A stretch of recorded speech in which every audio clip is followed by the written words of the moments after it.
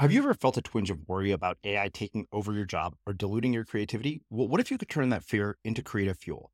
We've just published an amazing new ebook called The 4 Keys to Success in an AI World, and this is more than just a guide. It's a deep exploration into the human skills that AI can't touch, the skills that are essential for standing out and thriving, no matter how much technology evolves. We're talking about real differentiators here, like creativity, emotional intelligence, critical thinking, and much more. Inside, you'll find actionable insights and strategies to develop these skills, whether you're a creative person, a business person, or just simply someone who loves personal development. This isn't a story about tech taking over. It's a story of human creativity thriving alongside AI. Picture this, AI as your creative co-pilot, not just as a tool, but a collaborator that enhances your unique human skills. The 4 Keys ebook will show you exactly how to do that and view AI in a new way that empowers you instead of overshadows you. Transform your creative potential today. Head over to unmistakablecreative.com/4keys. Use the number 4, KEYS. That's unmistakablecreative.com/4keys and download your free copy. The question, what do I want? We make it out to be this big, all-encompassing question like one day, Srini Rao, you're going to wake up and you'll have it. And you'll know with absolute certainty what the rest of your life is about. And what I suggest is that's a false idea. And when we build it up in that way, we make the question so big that it's too hard to answer. And so instead, the way that I see it today and the way that I teach it today is to say, don't see it as a question with an answer, see it as a process. See it as a question that you answer over time. I'm Srini Rao, and this is the Unmistakable Creative Podcast, where you get a window into the stories and insights of the most innovative and creative minds who've started movements, built thriving businesses, written best-selling books, and created insanely interesting art. For more, check out our 500-episode archive at unmistakablecreative.com.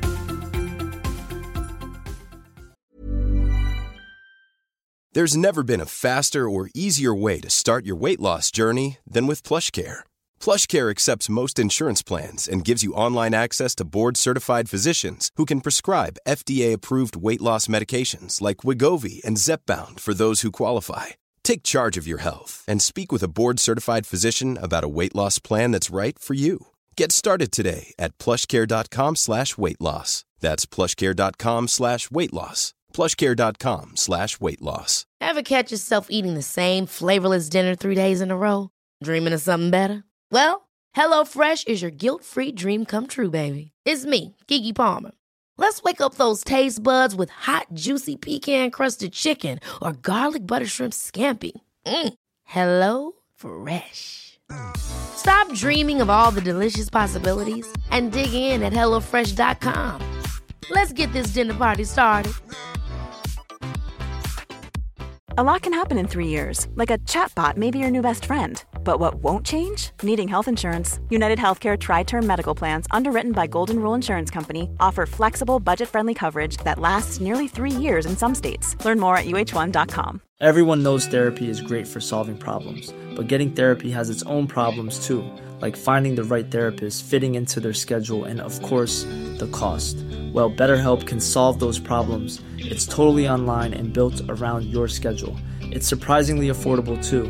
Connect with a credentialed therapist by phone, video, or online chat, all from the comfort of your home. Visit BetterHelp.com to learn more and save 10% on your first month.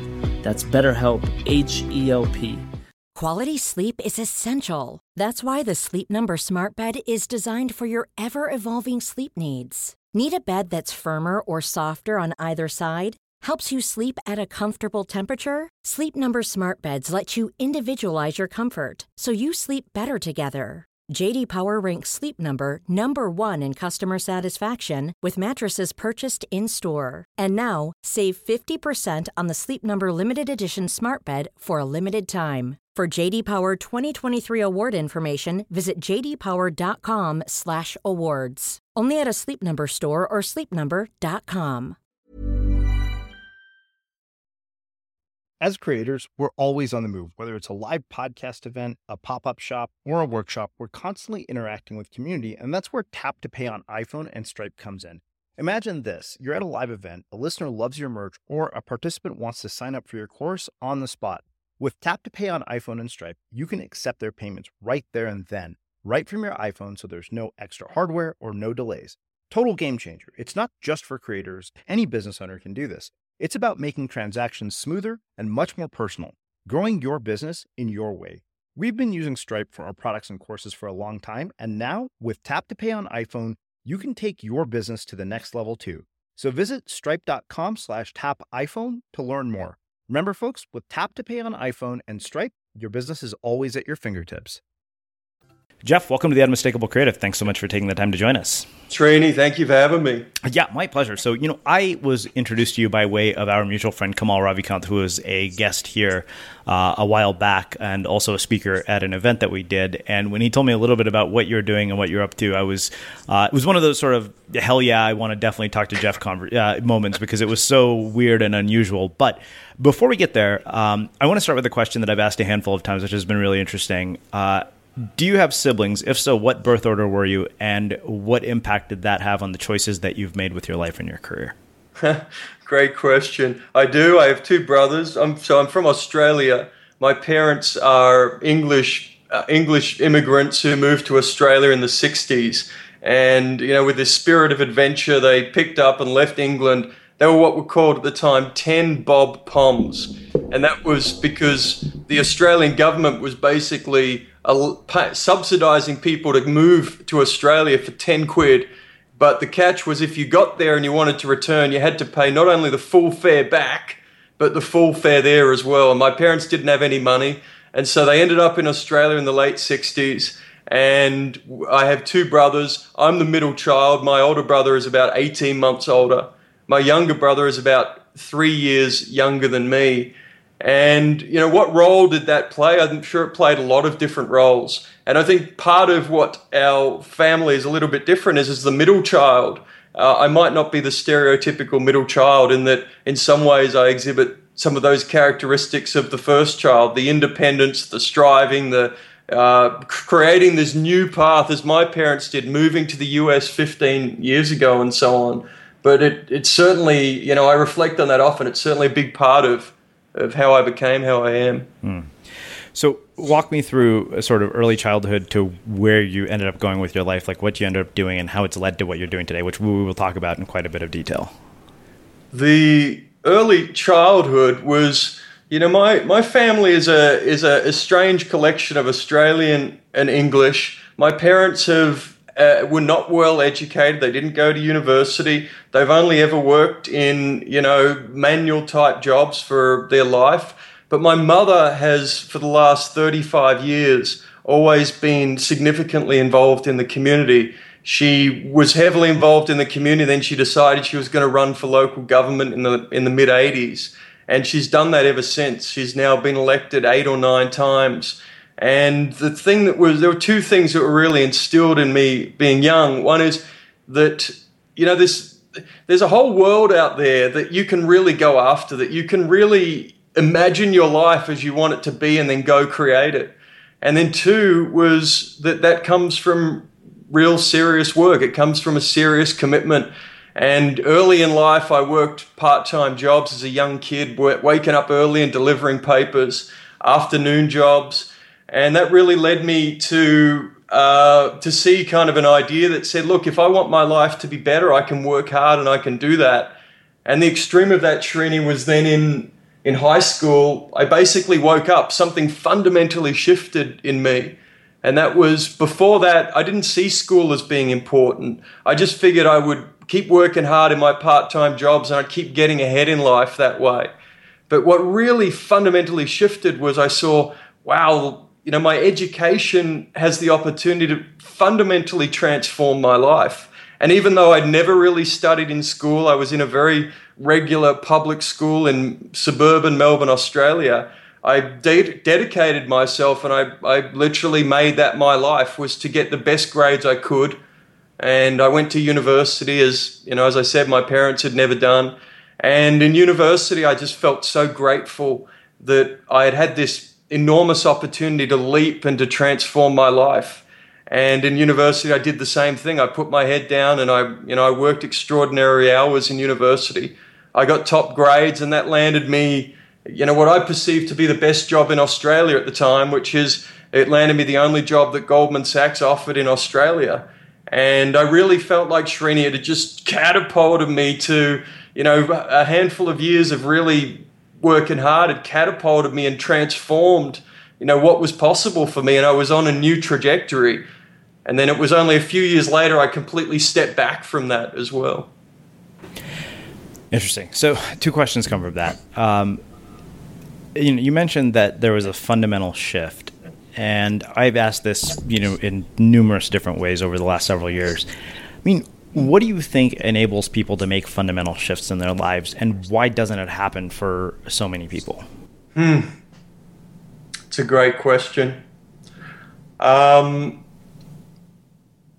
give you what I perceive to be the truth, if I may, which is I believe that our path comes from deeper inside of us. I believe that whatever it is that we are destined to do, if that's a word that people like to use, is kind of laid out inside of us or comes to us, and we get these lightning bolts come to us from time to time, and they are fundamental shifts. And I think the key to your question is, do you follow it or not? And I've had 3 of these lightning bolts in my life, and to be very candid with you, I haven't known how not to follow it.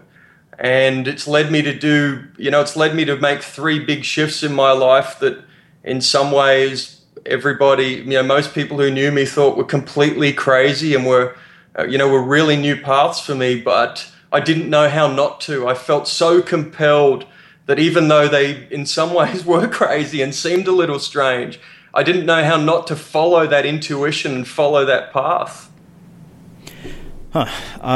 Okay, so one other thing about this. You mentioned that you came from sort of this blue-collar upbringing, and usually, a blue-collar upbringing to Goldman Sachs is not the traditional sort of path you'd expect. And I'm curious, what do you think it is about you that enabled you to overcome the environment that you were in, and how do other people overcome the environments they're in? It's a question that I'm very focused on in my work today, because a topic that I spend a lot of time on, that I worry about, is, where are we as a country? What sort of upward mobility do we have? Has it gotten harder for people? And I think in some ways it has. And I come back to my parents and I say, look, my parents never had much their whole life, but they always had optimism. They always had a sense of belief of what was possible. And then, Srini, to be very candid, it's the willingness to do whatever it takes. And, I've worked 7 days a week for as long as I can remember, going back to high school. And it was that will and that grit and that willingness to do it. And I think that's lucky. I think I'm lucky that I was gifted with that, because not everyone has that. And so if you don't have that, or you don't have some of these other things, how do you find other ways to do it? I think things like your podcast, I've read thousands of books on personal development when I started all this work back at Goldman Sachs, and that was my second fundamental shift. And I read thousands of books on all this, and there's a lot of great resources out there. Yet, as you write about and you talk about, and a lot of your guests talk about, that path to just keep moving, to keep taking steps, to keep making your life what you want it to be, can be a very challenging path, and only those who are willing to really, truly look it in the face and walk it. Look, I got a lot from your story, Srini, looking at the moves you made, the decisions you made coming out of business school, how you felt about your career. And, in some regards, it takes that. You have to be willing to break that and go with it, and that can be very hard for people. Okay, so tell me about leaving Goldman Sachs, because I remember when I was in college, the reason I'm so curious about this is that getting a job at Goldman Sachs was kind of like the gold standard of employment. It was kind of like, okay, you've basically set yourself on a trajectory for success at levels that most of us only dream about. And I remember this specifically very much so because one of my friends got an offer from Goldman Sachs, and it was kind of like our lives changed in that moment. Like, we kind of knew at that point, and I've lost touch with him since. But it made me think, it's like, okay, that was sort of the standard by which I judged my own life by not realizing, that comparing to other people is really detrimental. But what is it that caused you to leave? I mean, what was the wake-up call there? Srini, it was 5 years of work, my friend. It took me 5 years to leave Goldman Sachs. And even the day that I resigned, it still took me another 3 months to leave the building. And, and, you know, in some regards, people look at my career moves and think they're crazy, but I spent many years being very methodical about it. And when I got to the end, Srini, I couldn't be methodical. All I realized really was after 5 years of researching the question, what do I want? I mean, obsessively researching what do I want? I didn't know. I still didn't know. And I was at this point in 2006, the market was as good as it had ever been. My career was on fire. And it was literally the start of the new year. And I walked into my boss's office and I told him I was done. And that was the 3 months. That's with all these conversations with people saying, why would you leave? Why would you leave to do quote unquote nothing? Right? Like, why would you leave Goldman Sachs to do nothing? You know, do you know how much, you know, as a vice president, I was on my track to partner. Do you know how much money you'll make this year and all the typical stuff? And, you know, I still have great friends at Goldman. I still have great admiration for the firm. But after 5 years of really focusing on these big questions in my life, there were really two key conclusions I had reached, Srini. And to be honest, this sounds a little bit pathetic, which is I'd realized two things. One was I didn't know what I wanted, and that was okay. And the second thing I realized is I've done enough work to know that this isn't where I want to be right now. So if this is where I don't want to be, then I have to leave. And I didn't know what I was going to do day one. I had no idea, but I knew that I needed to leave and explore it. And that was 5 years of work just to get to that point. As I said, it feels kind of pathetic to think I spent 5 years really focusing on these big questions to still not get to an answer other than, you know what, it's time for me to leave. Okay. So my, sort of question, I think, and a question probably in a lot of people's minds is, how do you answer that question of finding out what it is you want? Like, I mean, you mentioned reading tons of books, going through all this stuff. If somebody, were to ask you that question of how do I start to figure out what it is that I want, where would you even guide? Where would you get them to start? Like, where would you have them start? Great question. That's where I really wanted to break it down in my first book. My first book is called Do What You Want on Wall Street. An idea, and the brand that I use is Do What You Want. It's the idea that came to me so strongly back then. What do I want? I don't know. I just want to do what I love. I want to do what I want, even though I didn't know what that meant. And I believe that one of the hardest questions in that is, there's really two questions. What do you want and how do you get it? And the first one for a lot of us is the harder question. And it was a really hard question for me, yet in hindsight, Srini, it seemed really quite easy. And what I developed really was a process for doing that, which I laid out in my first book. And the process for doing that, it really begins with an idea that says, hey, you know that question? It's a false question. The question, what do I want? We make it out to be this big, all-encompassing question like, one day, Srini Rao, you're going to wake up and you'll have it. And you'll know with absolute certainty what the rest of your life is about. And what I suggest is that's a false idea. And when we build it up in that way, we make the question so big that it's too hard to answer. And so instead, the way that I see it today and the way that I teach it today is to say, don't see it as a question with an answer, see it as a process. See it as a question that you answer over time. And so if you're not sure of what you want, start to take action, start to take steps, start to explore new things, and then allow that to keep moving. And as you keep moving, keep making new decisions. But don't get caught in the illusion that one day you'll have this idea that you absolutely are certain of what you want. Look, we all know it. We know very successful people who've built an entire life around a certain area. And they say, well, I don't even know what I want to do when I grow up. Because a lot of people are just kind of letting it play out over time. And my view is, so there's really two steps. Start with that vision. What is that vision of what you want? And Srini, I like to do a 5-minute hypnotic induction on that, where you really step into it and you'll visualize that life that you want. you visualize the career you want, and you just imagine what it would be. And then you literally just pull on the next thread, Srini. So you give up thinking about, well, what does it look like 10 years from now? And what's the big vision? And you just pull on the next thread. And you say, hey, if I just pull on that next thread, I'm going to be moving in the right direction. And now you've got momentum. And now you just keep moving your way there over time.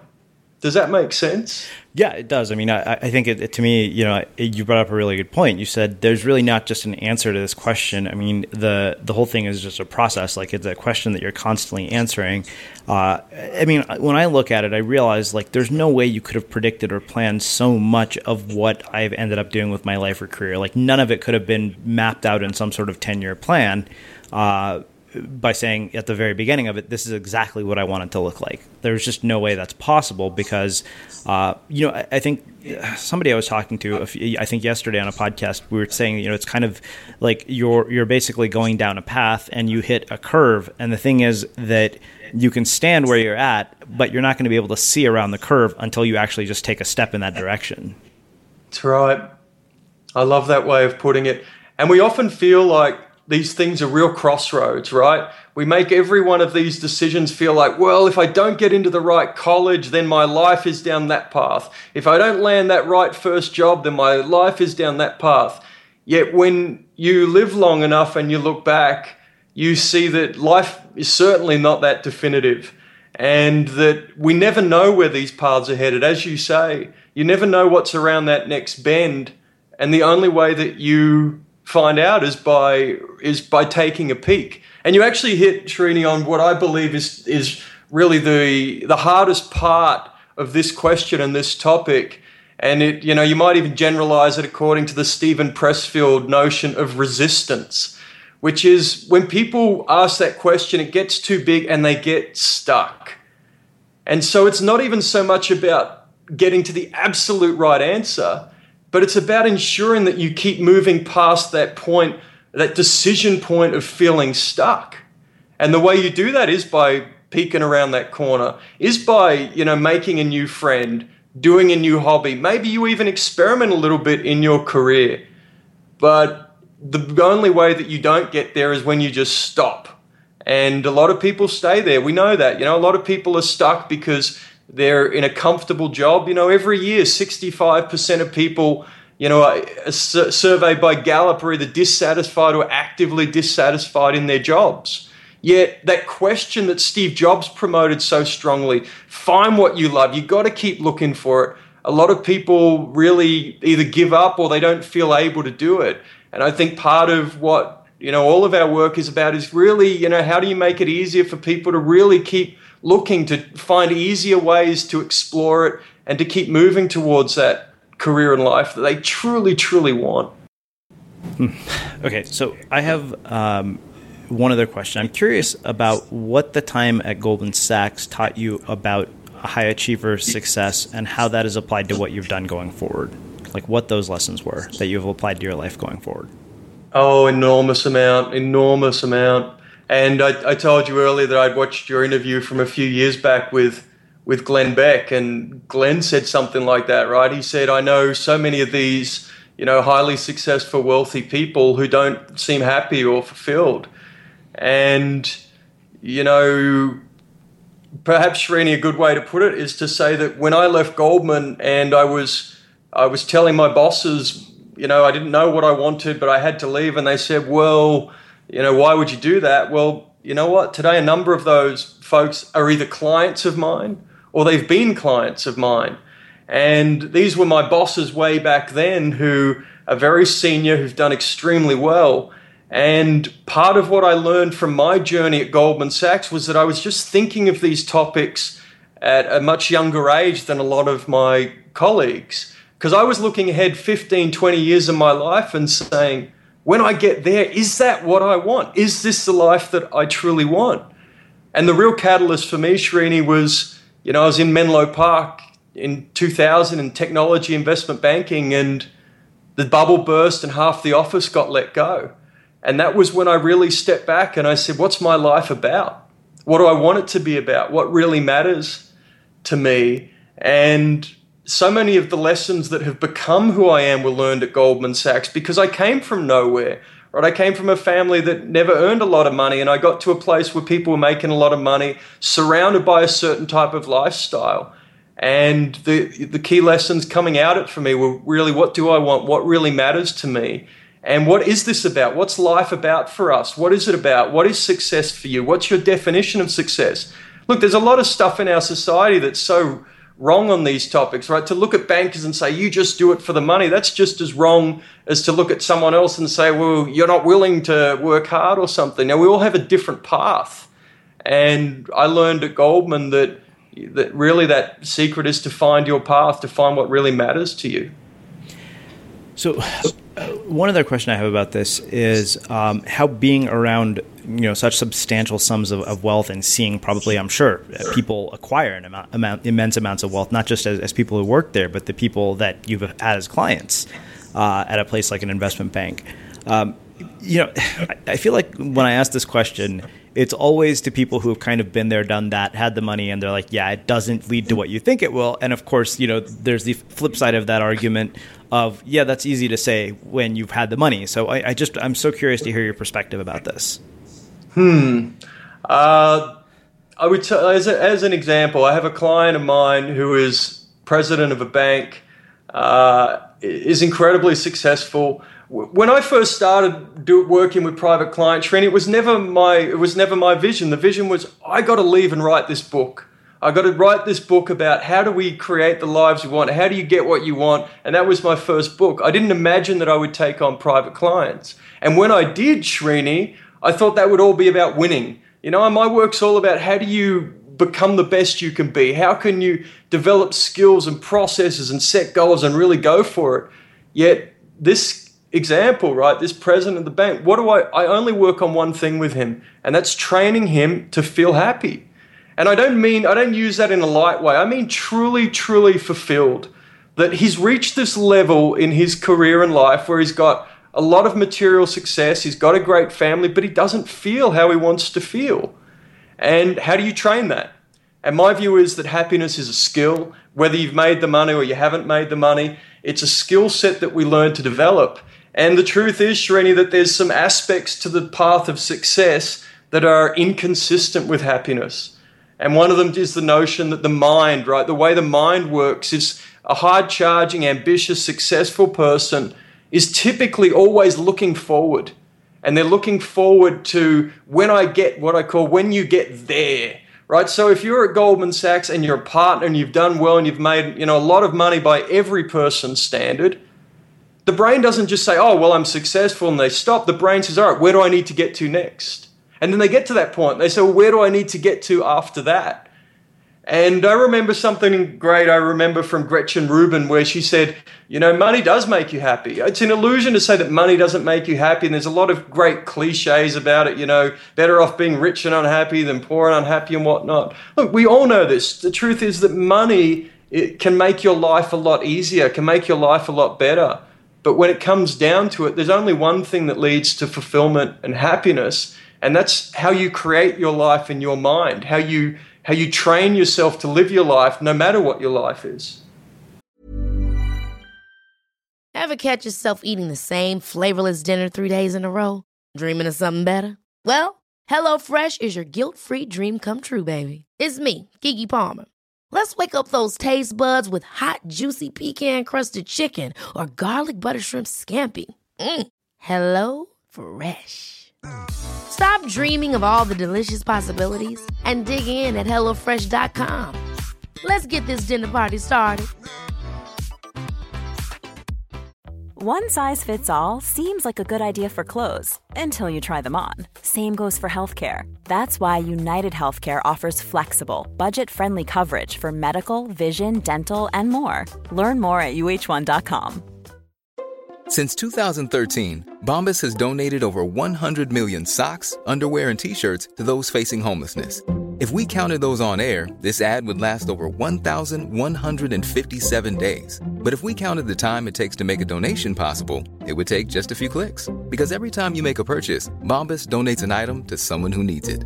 Go to bombas.com/ACAST and use code ACAST for 20% off your first purchase. That's bombas.com/ACAST, code ACAST. Millions of people have lost weight with personalized plans from Noom. Like Evan, who can't stand salads and still lost 50 pounds. Salads generally for most people are the easy button, right? For me, that wasn't an option. I never really was a salad guy. That's just not who I am. But Noom worked for me. Get your personalized plan today at Noom.com. Real Noom user compensated to provide their story. In 4 weeks, the typical Noom user can expect to lose 1 to 2 pounds per week. Individual results may vary. Even when we're on a budget, we still deserve nice things. Quince is a place to scoop up stunning high-end goods for 50 to 80% less than similar brands. They have buttery soft cashmere sweaters starting at $50, luxurious Italian leather bags, and so much more. Plus, Quince only works with factories that use safe, ethical, and responsible manufacturing. Get the high-end goods you'll love without the high price tag with Quince. Go to quince.com/style for free shipping and 365-day returns. Hey, it's Ryan Reynolds, and I'm here with Keith, co-star of my upcoming film, If, only in theaters May 17th. Do you want to tell people the big news?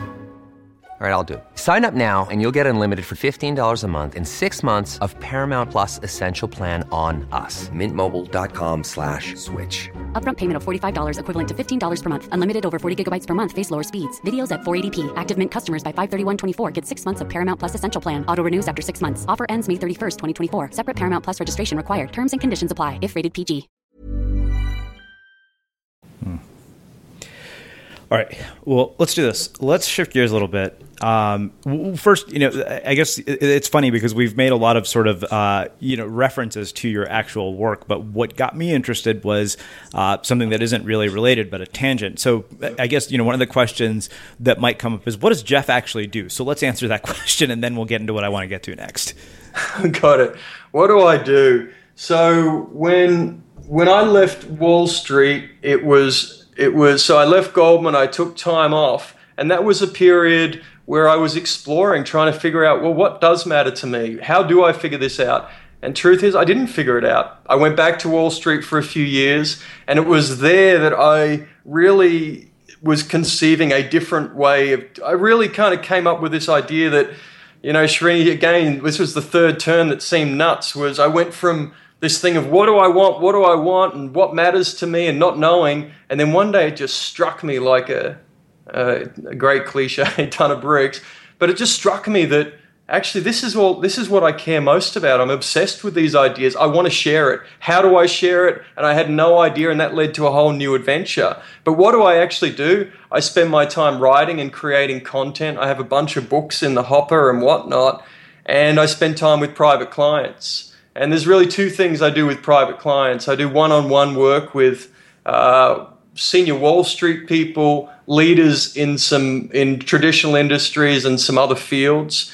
And my work is all about how do you create the career and life that you truly want.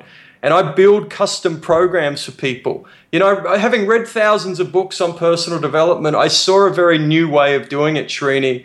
And that way of doing it is very specific. It's very targeted, and it's about building programs of continuous improvement. So my view, Srini, is if you want to be wealthier or if you want to be happier, it's the same. It's a different solution, but it's the same process, which is design a process that leads you from where you are to where you want to get to. And so a lot of what I do with my clients is three things. One is mental conditioning. I've spent many years researching the mind. It's perhaps my most favorite and interesting area. And training with, who I think are the best teachers of the mind in the world. So I condition people's minds. I give them exercise. I create exercises. I do some, quote unquote programming, which is really more like conditioning. Two is I build processes, expert processes. Srini, if you want to get, if you're at Goldman Sachs and you're a partner and you want to run the firm, what's the process to do that? If you're an entrepreneur and your business is small and you want it to be big, what's the process to do that?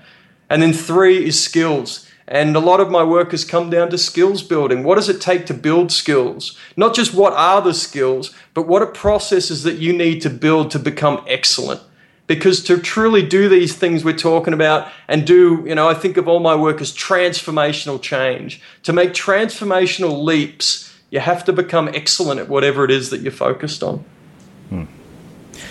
All right.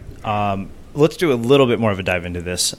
So let's say often one of the things that I see quite frequently is that there is frequently a big gap between where people are and where they want to be. And it sounds like a lot of the work that you do bridges the gap. The thing is that I often see people get caught up in this endless cycle of just looking for the next book, the next seminar, the next solution. And they constantly seem to be, attempting to improve, but not actually making any real progress. So, what causes that, and how do you break that cycle? And have you seen that cycle with people that you've worked with? Absolutely, not so much with people I've worked with, more with people that I've trained with. As you mentioned with Kamal, I met Kamal at a seminar where we were learning some really cool stuff. And, of all the seminars I've been to, you see people who, we all know are seminar junkies, and they show up at seminar after seminar. And part of that is because they're trying to seek as much knowledge as they can. Part of it, in my view, is that a lot of people aren't integrating that knowledge. And it's like reading a book. A lot of people don't read that often, but my view is that whatever is learning comes down to having a process of learning. So if you come back to university or college, you don't learn in college by hearing the teachers drone on. And that's what a lot of seminars are. You can sit there, you can collect a lot of information, but the real learning that we all get, the way that we all grow, is in the way we engage with that information. Napoleon Hill has a great quote about, knowledge isn't power. Power is when you take knowledge and through a plan of action, put it to work. And on that topic of learning, what I think is a real challenge for all of us is, rather than attending 10 seminars, and Srini, I fell into this fault myself, rather than reading thousands of personal development books, how would I do it differently? I would choose a smaller number and absolutely master them. Just like a textbook in school, right? It's not about going to 10 seminars. It's when you come home from the first one, how do you build for yourself an action plan to actually develop those skills? And then what I refer to as daily exercises. How do you, if you're learning a new skill, how do you break that down into actions that you're going to take every day, and then sit down and actually take them? So rather than just take that knowledge and think of that as learning, to convert knowledge to learning comes through a conversion of review, a way to review that information, and then a way to practice it, to actually put it to work and learn that way. Does that make sense? Oh, yeah. Yeah, that makes plenty of sense. And I really appreciate that perspective, because I think it's really, really true. It's so easy to just keep on sort of, spinning wheels and consuming stuff endlessly. And I've kind of realized the same thing. Like, I read a lot of books, and, they range from personal development books to things that I'm just interested in. But like having a process to actually, get value out of that information, as opposed to just reading it, is one of those things like that has made a tremendous difference for me, especially as a writer. I think you have to be aware of okay, how do these ideas affect what I'm doing? Someone who read the Trump book called me up a couple weeks ago, and he said to me, I want to get really good at this stuff. How do I do that? Send me, will you share with me, all the things I can do to become an expert at this covert influence? And I suggested to him, I said, no, actually, let's just stop. How much have you studied of this in the past? And he said, none. And I said, let's start here. Pick up Dale Carnegie, How to Win Friends and Influence People, and literally spend 2 months not reading it. You might read it in 2 days, but take the key principles and spend 2 months practicing each one of them. And if you can do that, right, as you said, if you can do that, you can truly master influence at that level very, very quickly. It's though that the tendency for all of us, and again, I made that mistake, is to buy 10 books on influence and read them and say, I read all these books, but until you can actually do it fluidly, unless you can do it effortlessly, you haven't learned the skill. All right. So you made reference to the Trump book, which is actually what got my attention about your story. And I thought it was really fascinating because, we were just talking before, like neither you or I are politically motivated, but I thought it was so interesting that it was like, let's talk about the Trump campaign through the psychology of influence perspective, because you're right. It's fascinating. How does somebody like him end up getting as far as he has? So, I will turn the mic to you at this point. I mean, I would love to hear kind of how the book came about, but more importantly, like what is it that we can learn from all of this? I love your perspective on it, Srini, and that's what when I was talking to Kamal, that's what we talked about, because I was saying that in the media, it's very hard for me to talk about this book without all of the obvious noise around what Trump is and what Trump isn't. And, as you just said, truth is, I'm not politically inclined. I've never followed Donald's career. I didn't write it about Donald. I wrote it through that lens of stepping back and really just being blown away by what this guy was doing in terms of influence. And to your question, how did it come together? It came together very quickly.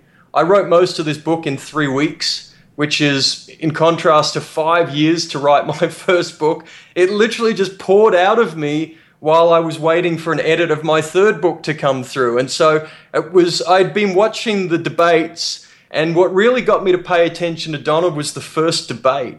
In the first debate, in the first question, Megyn Kelly asked him a really, really difficult question. And when I saw what he did with that question, having spent now some 15 years studying influence and being really taken by all these topics and training with the best covert influencers in the world, watching this, I thought to myself, he is just doing something that these other people don't even know exists. And it was so, beautiful for me to watch. And, to your point, the thing that I say is take the names out of it. Pretend he's not Trump and say you got 17 people on that stage and one of them just destroyed 16 of them. Right? If this was a football team that went 16-0, we'd all be asking, what have they done? And that's really what I wanted to break down was, even, by the way, not so much just the playbook of persuasion, because, Scott Adams has been doing an incredible job breaking down the persuasion on kind of a, day-by-day, week-by-week type play. And Scott's been talking about some really great stuff for a long time. What I wanted to do was break down the entire end-to-end, how is he winning? What has he done that's positioned him to win? Because that's what I think of all my work as, which is how do you win? How do you go from where you are to getting what you want? How did this man go from standing up and being mocked and being laughed at and being expected to go away quickly to literally demolishing the rest of them? Okay, so the question obviously is, how did he do it? Great question, huh? So here's what I think. There's really three ways. There's three categories of ways that I break it down, Srini. And what I lay out, what I call the Trump playbook, is what is that end-to-end playbook? And there's really three elements to it. One is messaging and attention. You talked a lot in Small Army Strategy about it's not just how do you get attention, it's not just how do you build an audience, but how did he massively drive attention and then activate a movement? And that's a set of skills, right? The way that he utilized the media, earned himself something like $2 billion in free media. Again, there's a lot of noise about his controversial comments, and there's a lot of noise about the things he said. By the way, there should be noise about it. But what is being missed in that, and this I refer to as the Trump trap. What's been missed in that is the Trump trap is falling into the trap of paying attention to what he said and missing what he's done. Right? What he said got him $2 billion in free media. What he said brought him all the attention in the world and positioned him as the leader. So that's the first part of it, if you will, which is messaging and attention. The second part is communication skills. This is a skill. The premise that I start from, Srini, I think, by the way, I've been having a lot of meetings with people in the political world, and they're saying, well, how did you see this? And it's from what you said up front, which is, I'm not in the political world.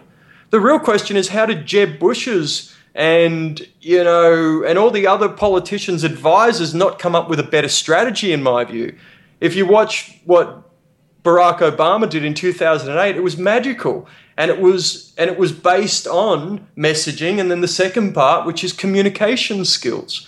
This is a game of influence. And that's really the premise of the book. It's not about politics. It's not about political issues. It's about, can you get someone to vote for you? It's not about being a politician. It's about being someone who's able to grab people and move them. And that's a skill set of communications and influence. And then the third part of it is fight skills.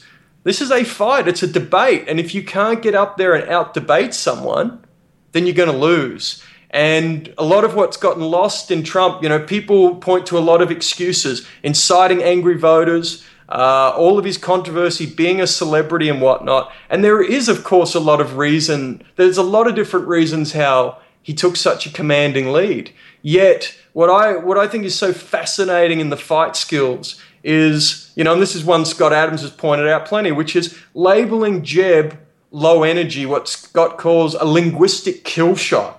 Right? How do you destroy your rivals with skills? And they're the three legs of the stool, if you will, that I don't lay it out in that structure. That's the way that I think about it. I lay it out end to end, attention all the way through to, what I would just call kind of creating reality. Okay. So the question that comes up in my mind is, how do I do that in my own work? And I'm guessing that's exactly what somebody else is thinking as well. How do we, work with our own messaging and attention, our communication and persuasion skills, and tie it all together? I think that is the right question. And look, again, this is the narrative. This is the discussion that I love to have on this book, which is it's not about Trump. It's not about politics. It's about how do you have impact as a leader? Because Jeb Bush, spent $150 million and didn't have impact. Carly Fiorina, who had this great vision and, is a highly skilled woman, didn't have impact. And that's the question I think a lot of your audience is asking is, how do you have impact?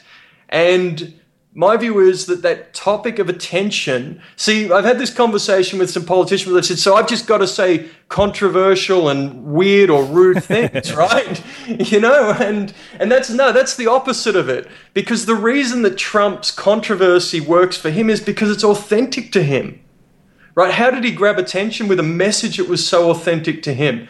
How did Bernie Sanders do the same thing? Again, just being him and making a lot of noise. Yet, what really comes behind it, Srini? Because that, I think, is the real question. It's not just noise. It's how do you grab people and how do you bring them into your world? And I call that the Trump 2-step and I call that the Trump 4-step. And the Trump 2-step and 4-step are really structures of influence. So if you come back to influence, what you have to do to really grab people is you have to grab them emotionally. Perhaps one of the best influences in all of history and a writer in hypnosis is a man named George Estabrooks.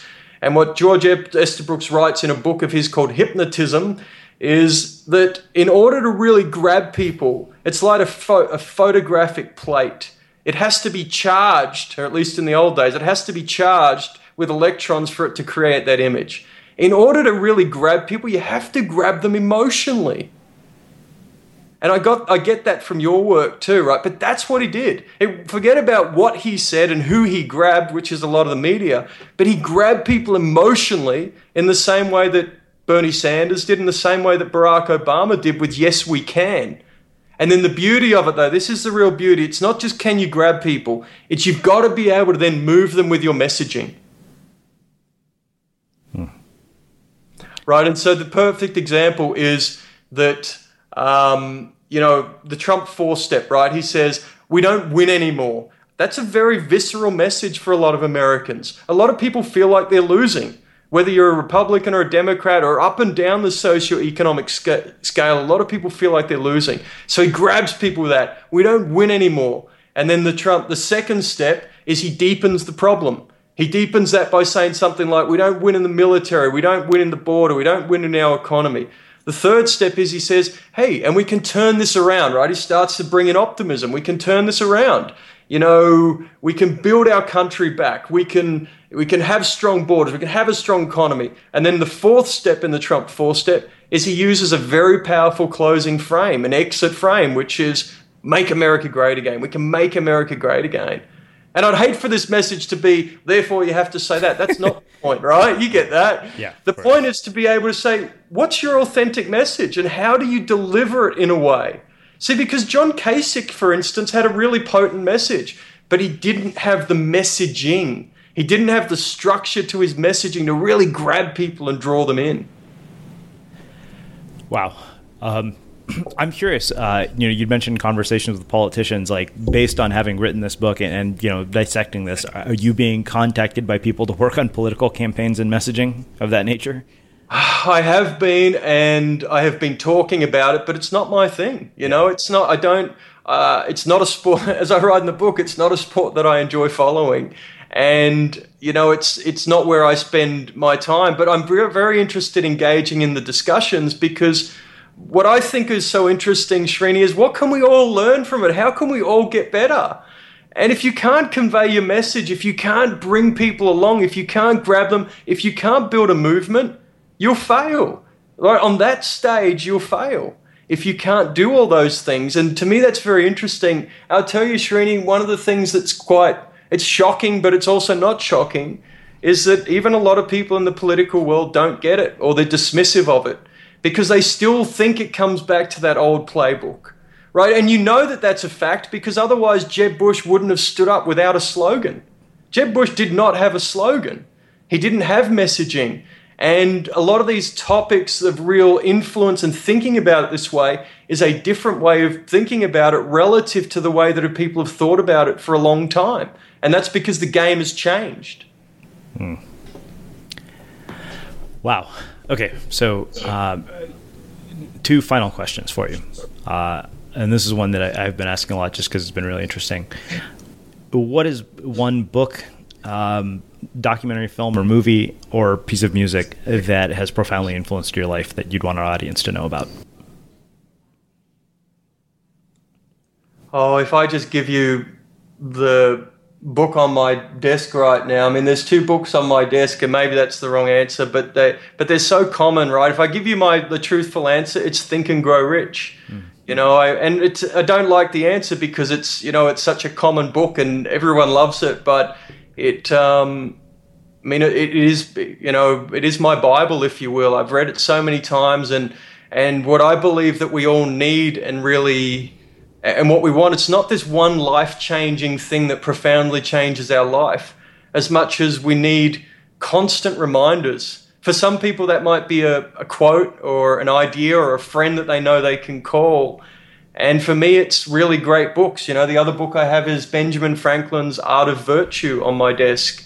And I often, when I'm really, look, man, you know, our path is not an easy path. And when I'm really looking for inspiration, I go back to the greats who deeply affected me and deeply, I guess, challenged me to keep doing it. All right. So one last question, which I know you've heard me ask since you've listened to our interviews. What do you think it is that makes somebody or something unmistakable? Well, you said, what do I think it is that, sorry? What is it that you think makes somebody or something unmistakable? Oh, Srini, I think you've nailed that, my friend. I mean, I look at the way that you present yourself, you present your ideas, and a similar theme that I came across, for unmistakable was, Seth Godin's Remarkable and Purple Cow, right? Remarkable. People remark about you. What I love about your definition of unmistakable is that, you don't need your name on it, right? They know that it's you. And I think that unmistakable only comes from authenticity. I think that whether, in the context of the book we're talking about Bernie Sanders or Barack Obama or Donald Trump, they're unmistakable because they're being them. And you look out in the world at people who have real impact, and that's what I see. Wow. Well, this has been really, really cool. Where can people learn more about your work? You can find me at geoffblades.com, Geoff Blades, Blades. Awesome. Well, this has just been fascinating. I really, really appreciate you taking the time to join us and share your insights and your story with our listeners. Srini, it's my pleasure and it's my honor, and I'm the one who's fascinated, my friend. I really appreciate everything you've done for me, and your work has been so good and helpful to me, and I appreciate you having me on, so thank you. Awesome. And for everybody listening, we will wrap the show with that. Next time on The Unmistakable Creative. I grew up and my mom was an artist and a craftsperson. And so she lived in that space of constant creativity and uncertainty. And I think seeing that and seeing her keep going back to that place and seeing both sides of the creative spectrum in that, you never knew if she was a potter for most of my younger years. And she could spend hours and hours and hours making something on a wheel and then have a kiln load full of stuff. And then she had this massive gas-fired kiln that you could literally walk into. And, it would take, like a full day to fire this thing. And you go through this entire process. And the whole thing is done very unscientifically. You have these little cones that are designed with different substances that melt at different heats over time. And you would just sort of like pull a brick out of the kiln and peer in with, welder's goggles to see how many of the cones were melted to try and get a feel for how hot it was and how long it was going. And you go through this incredible, long, arduous process, and then you'd let the thing cool down for a couple of days and peel the bricks out brick by brick. And you didn't know if you were going to have something gorgeous, or you didn't know if everything inside would have exploded or melted down, or you just have some sort of, like chemical disaster until you actually did that. And so I think it was really interesting, probably a lot more informative to sort of my lens on uncertainty in the creative process, seeing my mom navigate being a craftsperson and devoting all of her energy to making something, knowing that part of her process was at the end there was this really big thing that had to happen, and it could manifest in really creating something beautiful or completely tearing apart all the work you had put into it. Author Jonathan Fields joins us to talk about how to live a good life.